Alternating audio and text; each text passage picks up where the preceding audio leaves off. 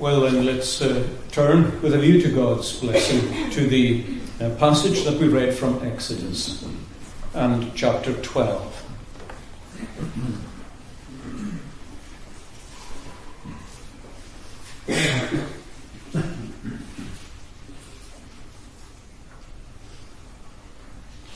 And after the Lord instructs Moses as to how exactly the Passover is to be kept, he concludes these instructions by saying at the end of verse 11 that it is the Lord's Passover. It is the Lord's Passover. Now you'll remember, of course, that the book of Exodus itself is dominated by the event that gives the book its name. That event, of course, is the Exodus of the people of God out of Egypt. You'll remember too that Exodus is the great Old Testament picture of God's work of salvation in Christ, where he delivers his people from sin into liberty and life, out of bondage into liberty, out of death and into life. So it's no great surprise that God's judgment and mercy both come to the fore in the Exodus.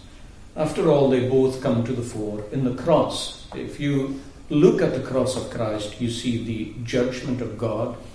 You also see the mercy of God. Both of them very starkly and very powerfully. Well, the same is true here in the Exodus. God's judgment and his mercy. Now, over the past few weeks in the mornings, we looked at God's judgment in this great event. And his judgment, you'll remember, was threefold. It was a judgment, first of all, upon Egypt. And then you'll remember that it was a judgment upon Egypt's gods. And then finally, it was a judgment upon Egypt's king, or the Pharaoh. And we saw how these three entities were all judged by God by means of the plagues. And now I'd like to turn with you to think more pleasantly on the mercy of God, which is of course shown towards his own chosen people. And just as the judgments are seen in the plagues, so the mercy is seen in the Passover. Now, I think the first thing to say about God's mercy here is just to emphasize something that I said a few weeks ago, and that is that God's mercy is sovereign. He is free to exercise it as he pleases. As Paul said to the Romans, God will have mercy on whom he will have mercy, and whom he wills, he hardens. And just as God is not obligated to show mercy, neither does any sinner have a right to receive it. And the two things, of course, go together, and we are liable to be mistaken about both. I mean, you're liable to think that God, because he is merciful, has to show mercy. That does not follow. And we are liable to think, too, that because we are in need of mercy, therefore we should receive it. That does not follow either. We cannot earn God's mercy. We cannot qualify ourselves for God's mercy in any way at all. As Paul said to the Romans, mercy is not of the one who wills or of the one who runs, but of God who shows it. In other words, you can't will a mercy to come from him. You can't run. You can't work in such a way as to merit it. It is simply God's prerogative to show it. Now, you can kick against that if you want. I could too, and say, well, he's obliged to show me mercy. He absolutely is not. God is just to leave me in my chosen sinful condition, as he is just to leave you in your chosen sinful condition. And the fact of the matter is that as far as nature goes, Israel is no more deserving of God's mercy than Egypt is. After all, Israel themselves had become idolaters. Many of them had in Egypt. They were sunk under God's chastisement. They'd been there for nearly 400 years. There was no reason whatsoever why, humanly speaking, God should have mercy upon Israel. He could have just as easily hardened them as he hardened Egypt. But the fact is that just as God hardened Pharaoh for his own purpose, so he is showing mercy to Israel for his own purpose too. And I think before the Passover itself, before its preparation, God effectively emphasizes to Israel that they don't deserve this mercy. They could, I suppose, have thought that the fact that they were exempt from the last 4 plagues meant there was something special about them. But God makes absolutely plain to them that that is not so. I mean, if you read the preamble to the Passover, you get the impression that, again, they're just going to be exempt in the same way. If you go to chapter 11 here, and at verse 4,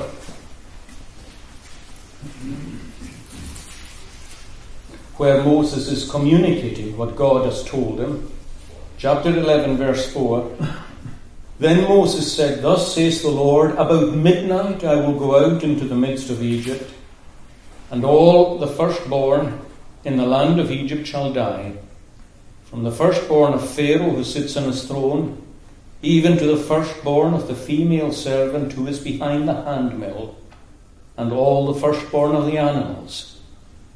Then there shall be a great cry throughout all the land of Egypt, such as was not like it before, nor shall be like it again. But against none of the children of Israel shall a dog move its tongue, against man or beast, that you may know that the Lord does make a difference between the Egyptians and Israel.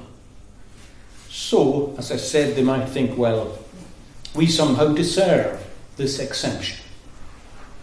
But once God gives the instructions for the Passover, if you go down to chapter 12 and verse 13, after God tells them to kill the lamb and put the blood on the doors of the houses, in verse 13, the blood shall be a sign for you in the houses where you are, and when I see the blood, I will pass over you, and the plague shall not be on you to destroy you when I strike the land of Egypt. And there God is making plain that unless they comply with the instructions that he's giving, the same death is going to come upon themselves. And it couldn't be any clearer than that there is no difference between them, clay of the same lump, except the difference that God makes between them. He provides and applies salvation to one group in his great mercy and in his kindness. And the writer to the Hebrews says the same thing. And I'll just read this for you. In chapter 11 of the letter to the Hebrews, he refers to the first Passover, and he says that by faith Moses kept the Passover. That means that he applied it, all its rules and regulations. By faith he kept the Passover and the sprinkling of the blood, lest he who destroyed the firstborn should touch them. No blood, no exemption. No covering, no life. It's only if you had the covering of the blood that you lived. So that was to teach Israel that there was nothing special concerning them except what the Lord had done. That's the only difference. And the killing of the firstborn is something I think that would have affected Israel in two ways. First of all, collectively, Israel was known as a nation as God's firstborn. The very first time Moses appeared in front of Pharaoh, he was to give him the message that Israel was God's firstborn son. Now, I'll say something about this later. I don't mean later tonight, but later on. But that is important for you just to clock just now and keep in your mind that Israel as a whole, collectively as a nation, is God's firstborn son. Israel is my firstborn, let my people go, said the Lord. So as a nation and as a people, she had the status of firstborn before God with all the rights and privileges. Again, within every family, every firstborn son had a status. That was actually true ever since the Garden of Eden. The first male child born had special responsibilities and privileges, including being the teacher/priest in every given family. And it's interesting that even at chapter 13 here, when God is giving instructions regarding the Passover, he makes a special mention of the fact that he has a special claim even on Israel's firstborn. Exodus 13 verses 1 and 2, the Lord spoke to Moses and said, "Consecrate to me all the firstborn. Whatever opens the womb among the children of Israel, both of man and beast, it is mine." It is mine. So God has always had a claim to the firstborn. And one of the reasons God chose the tribe of Levi later, I'm conscious this is complicating matters, but just bear with me. But one of the reasons he chose the tribe of Levi later was as a substitute for all the firstborn males in every family of Israel, because they did belong to him. Now, God sweeping through the land of Egypt that night and taking the firstborn is a judgment upon Egypt, effectively saying, as families you have not followed me, and you have not dedicated your firstborn to me, as every family is supposed to do, and therefore I take your firstborn from you. That's the way God deals with us. If we abuse his gifts, if we resist his callings, and if we defy him in rebellion, then he will always claim back what is rightfully his. And in connection with Israel's firstborn, well, God had a claim on them too. And God could have destroyed Israel as the entire firstborn. The only deliverance for them was God's own firstborn. In fact, you could say with legitimacy that there was a death in Egypt, in every single house that night. There was a death. I know at one level we could say that death only visited the house of the Egyptians, but on another level, very profound, death did visit every home. Because in every Israeli home there was a lamb slain. That lamb typified God's firstborn. And it was because that firstborn of God was slain that the family of Israel was spared. And that's a graphic way of telling us that God so loved the world that he gave his only begotten Son, his firstborn, that whosoever believes in him should not perish but have everlasting life. Firstborn died in every home. But praise God, it was God's firstborn that died instead of you and instead of me. Now God's mercy, therefore, is to undeserving sinners.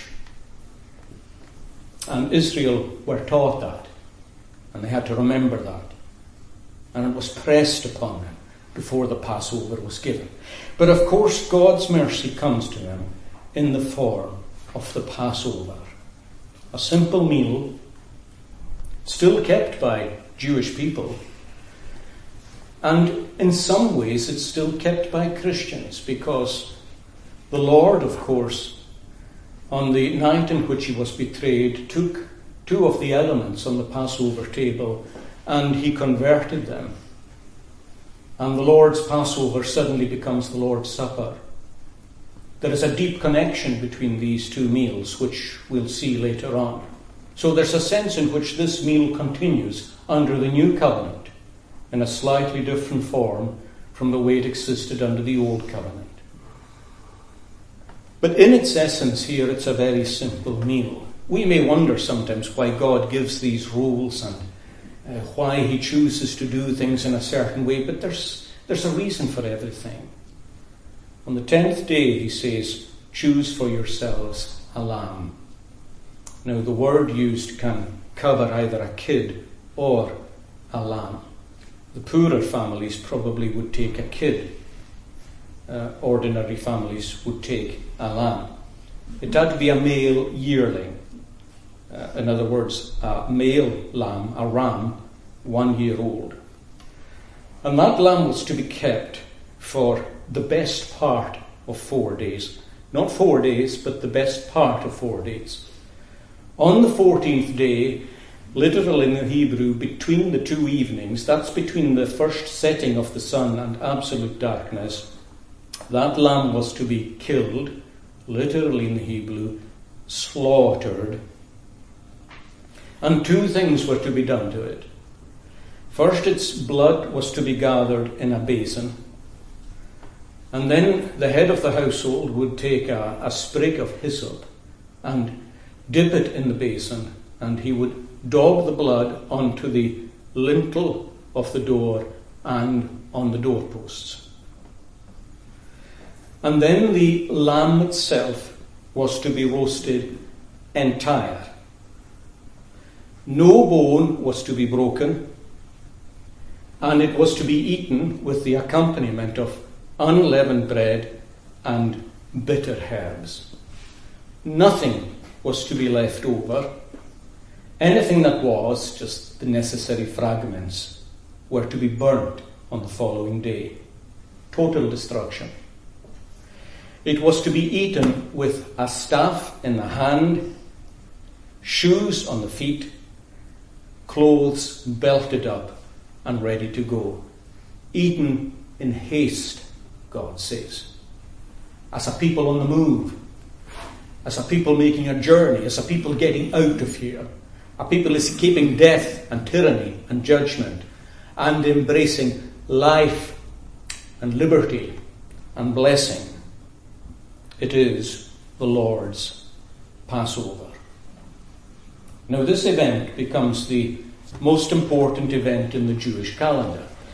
So much so that, as you probably noticed in the reading, the calendar was actually changed to reflect that.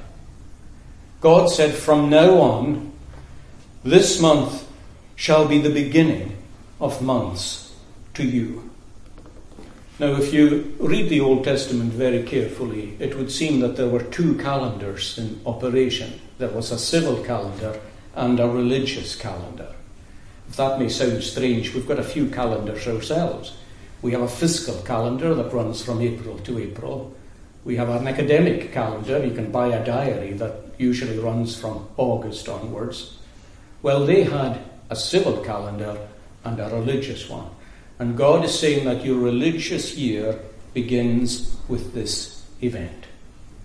And that's no surprise, because although every single sacrifice typified Christ and represented Christ somehow, I would suggest that this particular sacrifice represented or typified Christ more clearly than any of the others.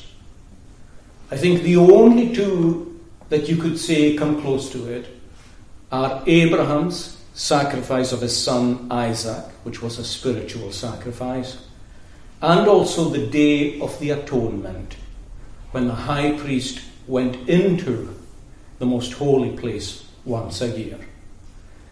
But I don't think either of those two actually reach the fullness and the depth that the Passover itself reaches, as a picture of our Lord Jesus Christ. Now, we could infer anyway from all the biblical information that this Passover is all about Christ.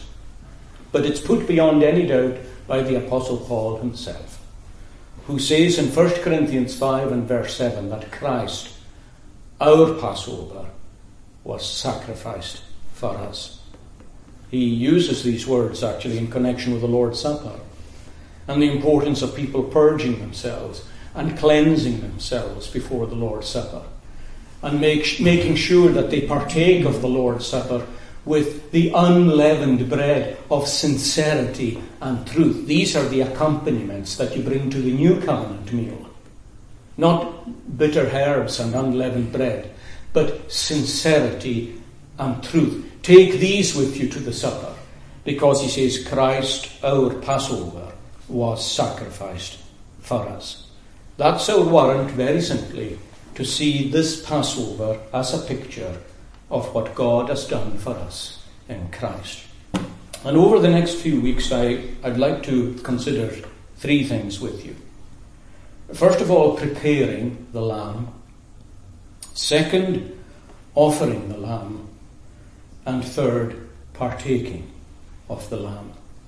And under these three headings, God willing, we can fit everything that I think we need to say, at least at this time, in connection with the Passover. Preparing the lamb, offering the lamb, and partaking of the lamb. Let's confine ourselves tonight to the preparation of the lamb. Choose a lamb.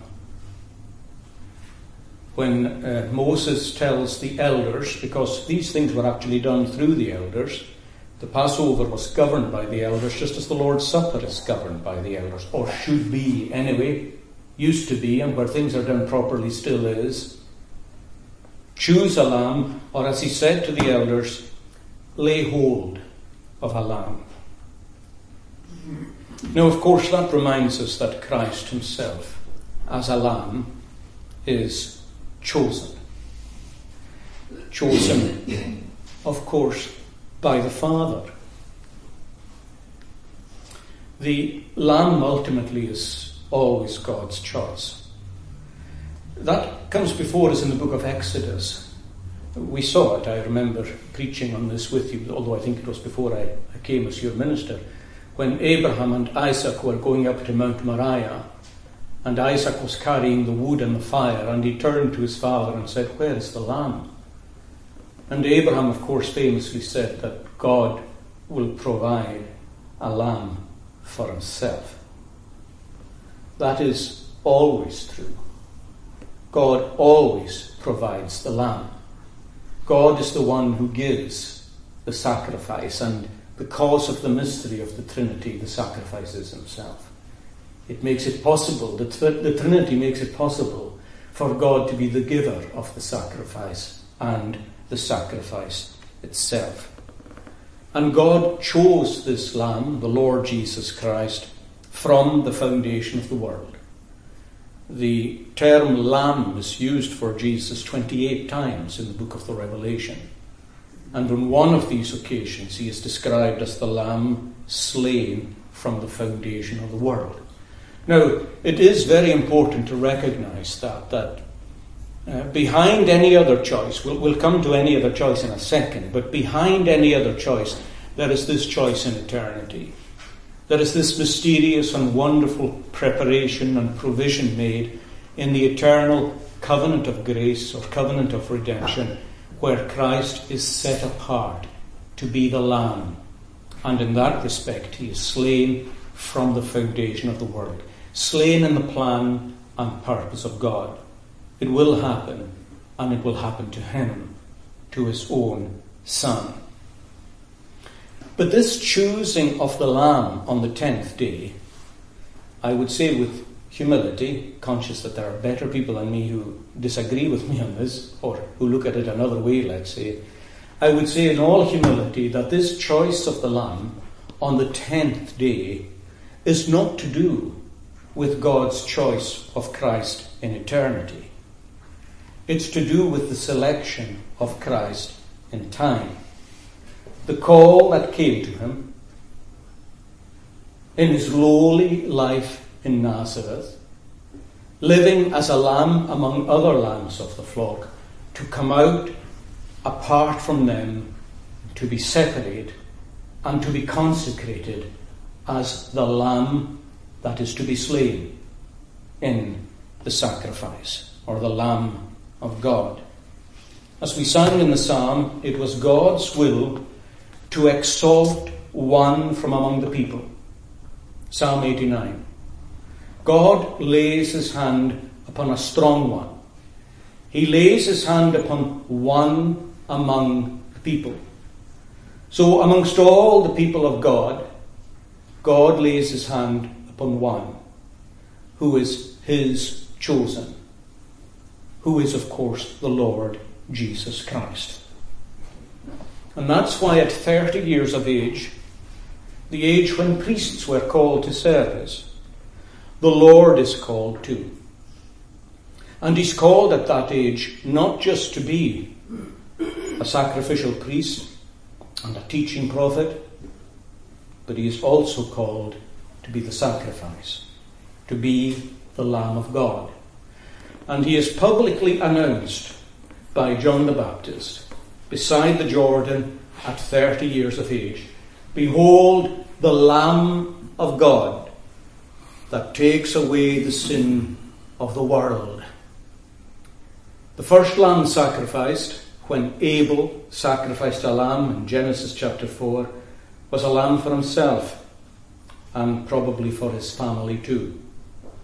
The Passover is a lamb for Israel.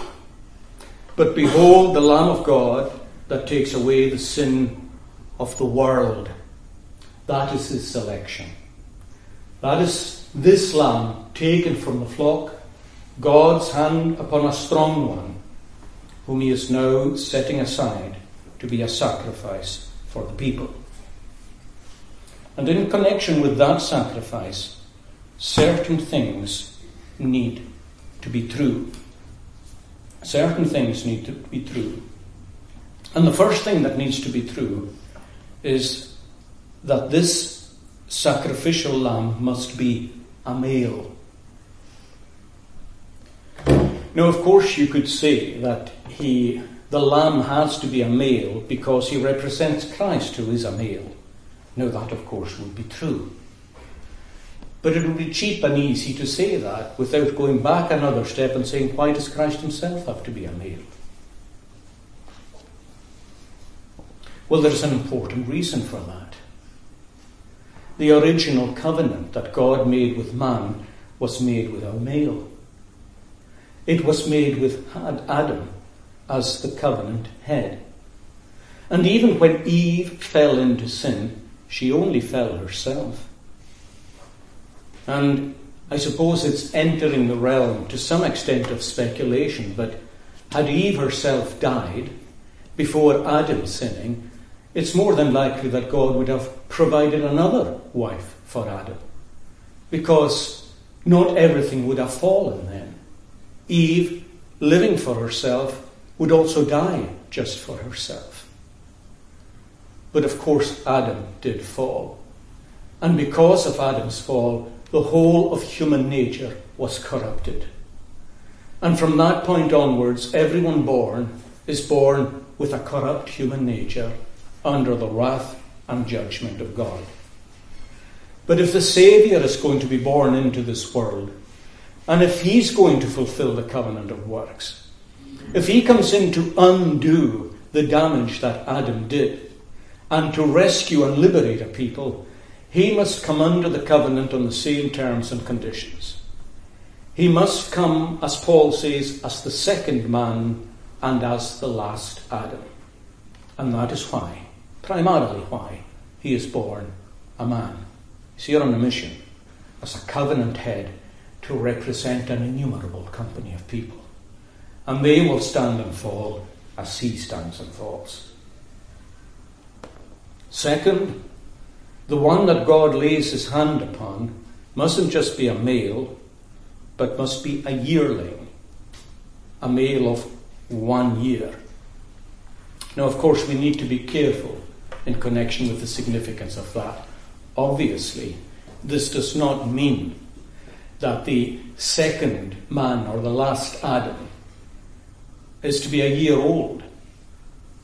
What it means is that he must be mature, because that is what a 1-year-old lamb was. It had reached maturity and the prime of its strength. And at the time God lays his hand upon Christ, he is a mature man and he is a tested man. And at 30 years of age, when Christ chose to become the sin bearer, when he yielded himself to be the Lamb of God, he could have been anything else. There is no one in the world, there never was, never will be, who was as talented as he was in terms of his ability to work, his ability to think, his ability to speak. He could have attained any stature, any door that was open, he could have walked through them, but he chose to be what his Father wanted him to be, and made himself of no reputation, although he could have had any reputation that he wished. He chose the life of humble obedience that God ordained for him. So a male in full maturity of life. I've got more to say about that maturity and its importance just a little bit later on. The third thing that had to be true in connection with this lamb is that it had to be without blemish. In verse 5, your lamb shall be without blemish, a male of the first year. Now it's always vital in any sacrifice, was always vital, that the animal given be an animal in a pure condition. Leviticus is a book that is all about sacrifices. And God says this, tell the children of Israel that whoever offers this sacrifice must offer it of his own free will. That's important too, that's for another time. It must be without blemish. Anything that has a defect you must not offer. It shall not be accepted on your behalf. Anything that is blind, broken, maimed, an ulcer, eczema, or scabs, you must not offer to the Lord. Neither a bull or a lamb that has any limb too long or too short. It shall not be accepted. You must not offer to the Lord what is bruised, crushed, torn, or cut. They shall not be accepted on your behalf. The animal had to be absolutely without blemish.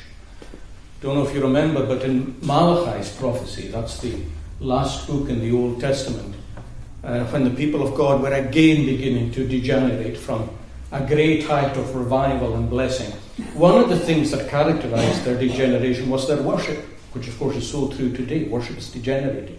But one of the aspects that was degenerating was when they would bring an animal for sacrifice, they would bring the blind, or an animal that maybe only had 3 legs or something like that, something that was deficient, because they wanted to make money out of their animals. So they gave God what was not quite so good. And of course Malachi says to them, offer that to your governor and see what he thinks of it. I suppose there's a lot of worship of which we could say that.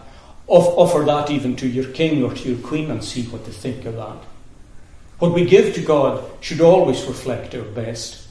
Our behaviour, our appearance, our speech, our thoughts, everything about us in the house of God should reflect our best. We give God our best. We don't give him what's second best or what's nearly good enough, but we give him our best.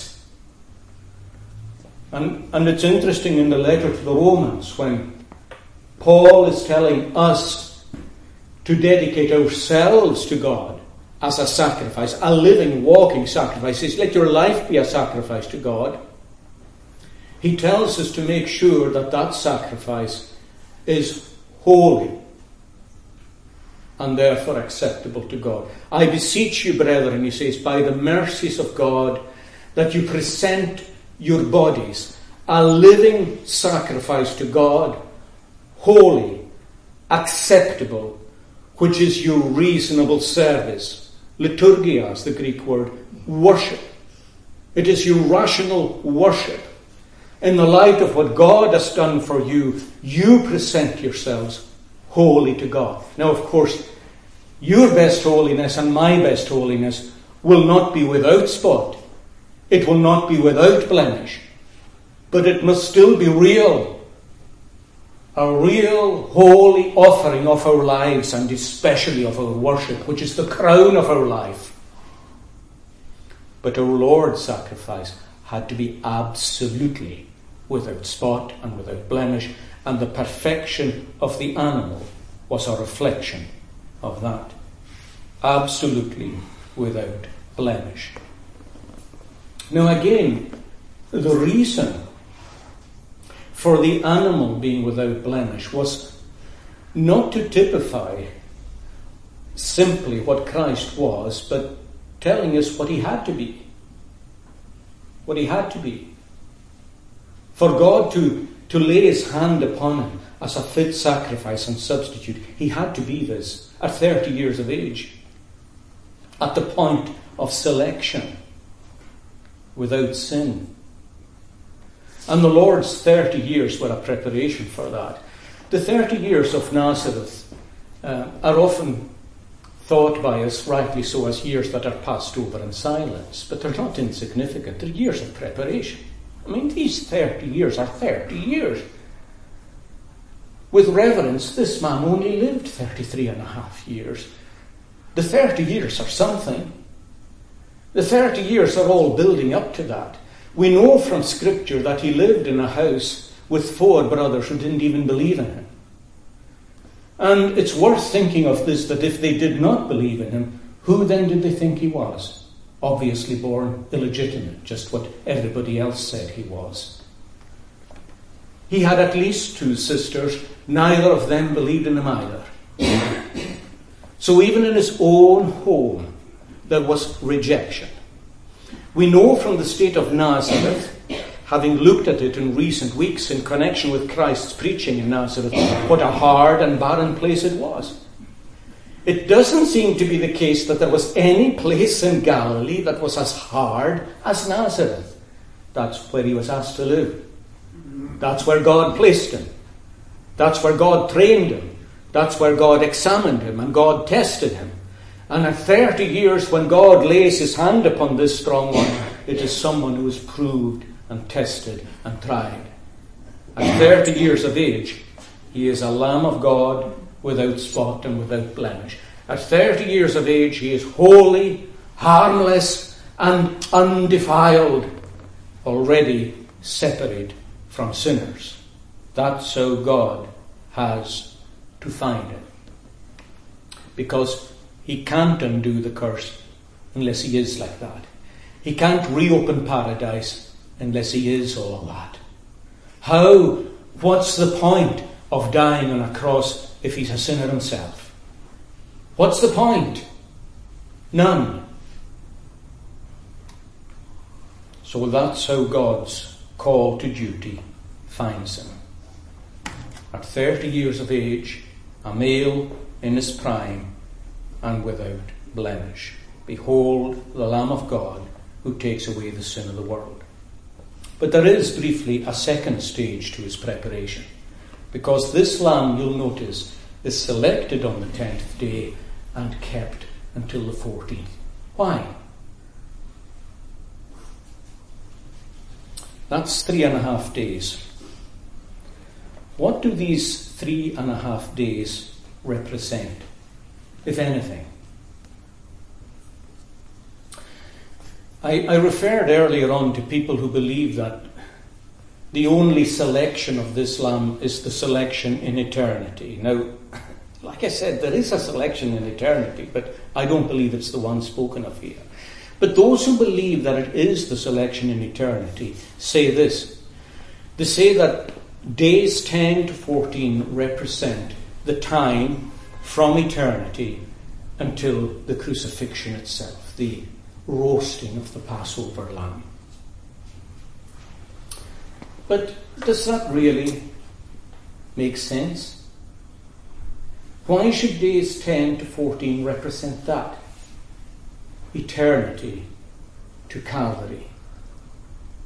No, friends, I would suggest to you that the answer lies elsewhere. It lies in a simple key that you find inside the Bible itself. Very often in biblical prophecies, you find that a day represents a year. A day represents a year. The best known example of that is Daniel's prophecy. It's at the end of chapter 9, and it's usually called the prophecy of the 70 weeks. And these 70 weeks are divided into 3 periods of weeks. I always get numbers wrong, so I'm going to leave the exact details of that, but they're divided into 3 periods of weeks. And in their entirety, the 70 weeks represent 70 weeks of years. 70 times 7, 490 years. And Daniel makes plain there in his prophecy that in 490 years' time, from the decree to liberate the captives, the Messiah would come. That, by the way, is why you have wise men in Babylon who recognize the birth of Christ when Israel don't. It's always strange when you have people you would never expect far more skilled in their Bible than the people who should be. Days representing years. Now that helps us to understand the 10th day here to the 14th. Why is the lamb kept for 3.5 days? It's because Christ will be examined for 3.5 years. It's the time between the selection of the lamb, his public identification, in other words, and the time of his offering in Calvary. 3.5 years will pass. Why? Why? Well, that's a time for further preparation and examination. Because of the consequences, you couldn't be too careful in connection with this animal. God rejected the slightest defect. The slightest defect. Purity is vital. And so for 3.5 years, let this lamb be brought out before the people. Let him be examined by God for his purity. Let him be examined by people. Let him be examined by the devil. Let him be examined by angels. Let him be examined by everybody. Is he still, after the testings and the trials and tribulation, is he still a Lamb of God without spot and without blemish? Well, there was no shortage of efforts to get him to fall. Satan expended so much energy during the ministry of Christ to get him just to think one thought that's out of place. There were plenty thoughts that the devil sent into Christ's head. Even at its most basic level, take these stones and make them bread. That was a sinful thought. Christ never entertained it once. Cast yourself down from the temple. See if God cares about you. You think God loves you? Prove God loves you. Put his love to the test. Does the Bible not say that he'll give his angels charge over you to keep you? So just cast yourself down. Prove that God loves you. A sinful thought. Never once did Christ make it his own. It was the devil's suggestion floating in his head, not his own. There are times, Christians, when we can have the devil's suggestions floating in our heads too, but we don't make them our own. As Luther once graphically and famously said, you can't stop a bird flying over your head, but you can prevent it making a nest in your hair. And there are many evil things that come to you, and they sometimes bother you. And really, well, I'm not saying you shouldn't be bothered by them, but I do want you to make a distinction between what just flies in there and what you make your own. Many a time Satan can fly things in, and Satan did. And every effort was made to the point where our Lord's soul was harassed by the dogs that surrounded him and the powers of evil that were around him on Calvary. And at every point, it's just to get him to sin. Just a blemish, just a defect that would mean that he couldn't keep the covenant of works. He couldn't extricate us from under the curse. And the whole thing just falls to the ground. And as the Passover dawns in Jerusalem, I don't mean this Passover, I mean to fast forward. To fast forward 1,500 years to the final Passover, which Christ was to keep with his people. You'll notice, if you read the Gospels carefully, that there is a meticulous record given of Christ's innocence and sinlessness being declared both by friends and foes. And once you notice it, you can't miss it anymore. Just when he's coming to the end of his sojourn, he declares it himself. Which of you, he says, can convict me of sin? Imagine if someone was to say that to you. Suppose I was to say that tonight. There are plenty of people here who can say that. That's not difficult to do. But he could turn around after 3.5 years of thorough examination as God's Lamb and say, is there a spot, a defect, a blemish? What about the disciples? Well, Peter, looking back on this 3.5 years, describes him as without blemish and without spot. What about the Romans themselves? It's interesting that the Roman centurion, who had superintendence of the cross, said this was a righteous man. Certainly this was the Son of God. Pilate, who had a commission to try him, said, I find no fault in this man.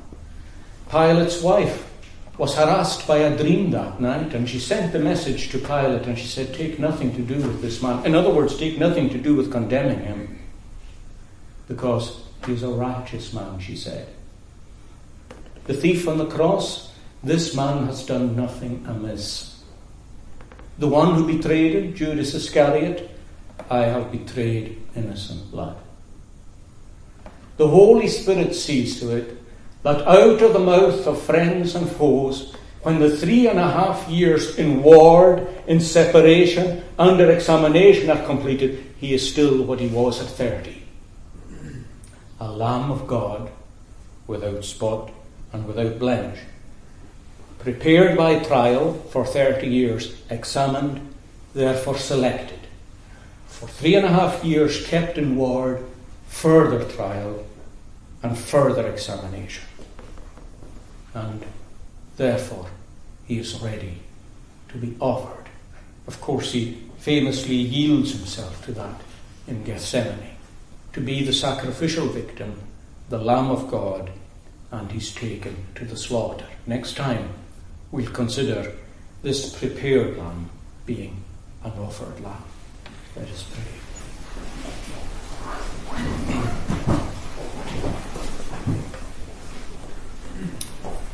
O Lord, grant us the grace to recognize the identity of your Lamb, chosen indeed in a covenant from the foundation of the world, but selected for us in time and offered too for sinners. O Lord, how shall we escape if we neglect so great a salvation, and if we despise so great a Saviour? You gave your firstborn, and you could give no more than that. And you did not spare your own Son, but delivered him up for us all, that the angel of death might pass over our door. We ask, Lord, that you would have mercy upon our poor and needy souls, in the Redeemer's name and for his sake. Amen.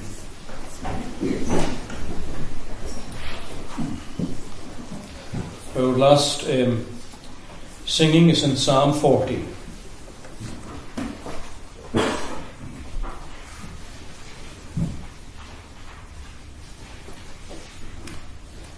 And at verse 6.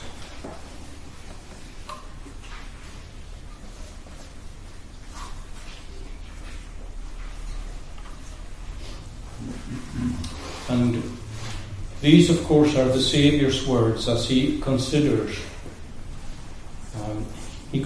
the fact that he has to give himself. He is the offering.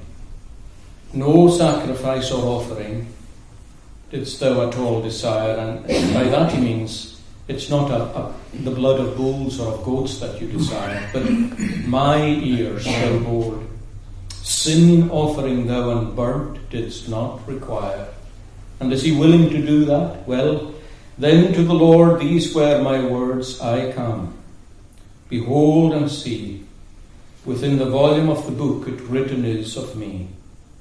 To do thy will I take delight, O thou my God that art. Yea, that most holy law of thine I have within my heart. Within the congregation great I righteousness did preach. Lo, thou dost know, O Lord, that I refrained not my speech. In these verses you have both the prophet and the priest. You have the prophet teaching and you have the priest offering. But as I said, he offers himself. He is both the priest and the victim. Verses 6 to 9 we stand to sing.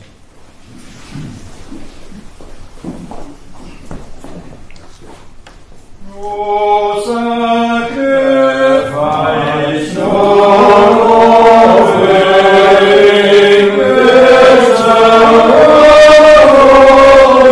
this holy Son, mine is the portion offering and burns is not required.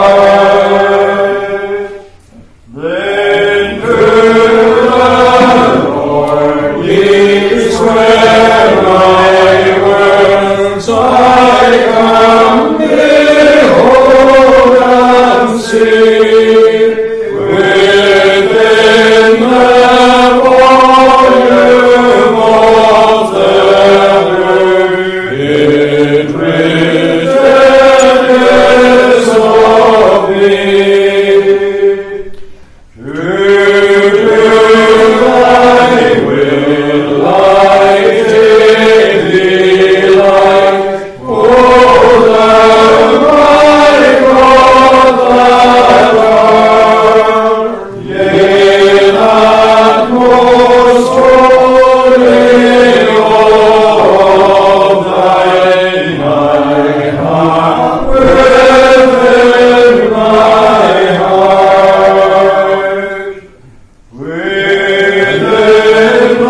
Within the congregation great thy righteousness did preach. Lo, thou dost know, Lord, that I refrained not my speech.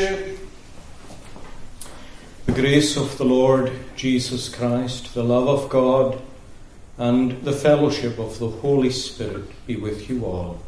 Amen.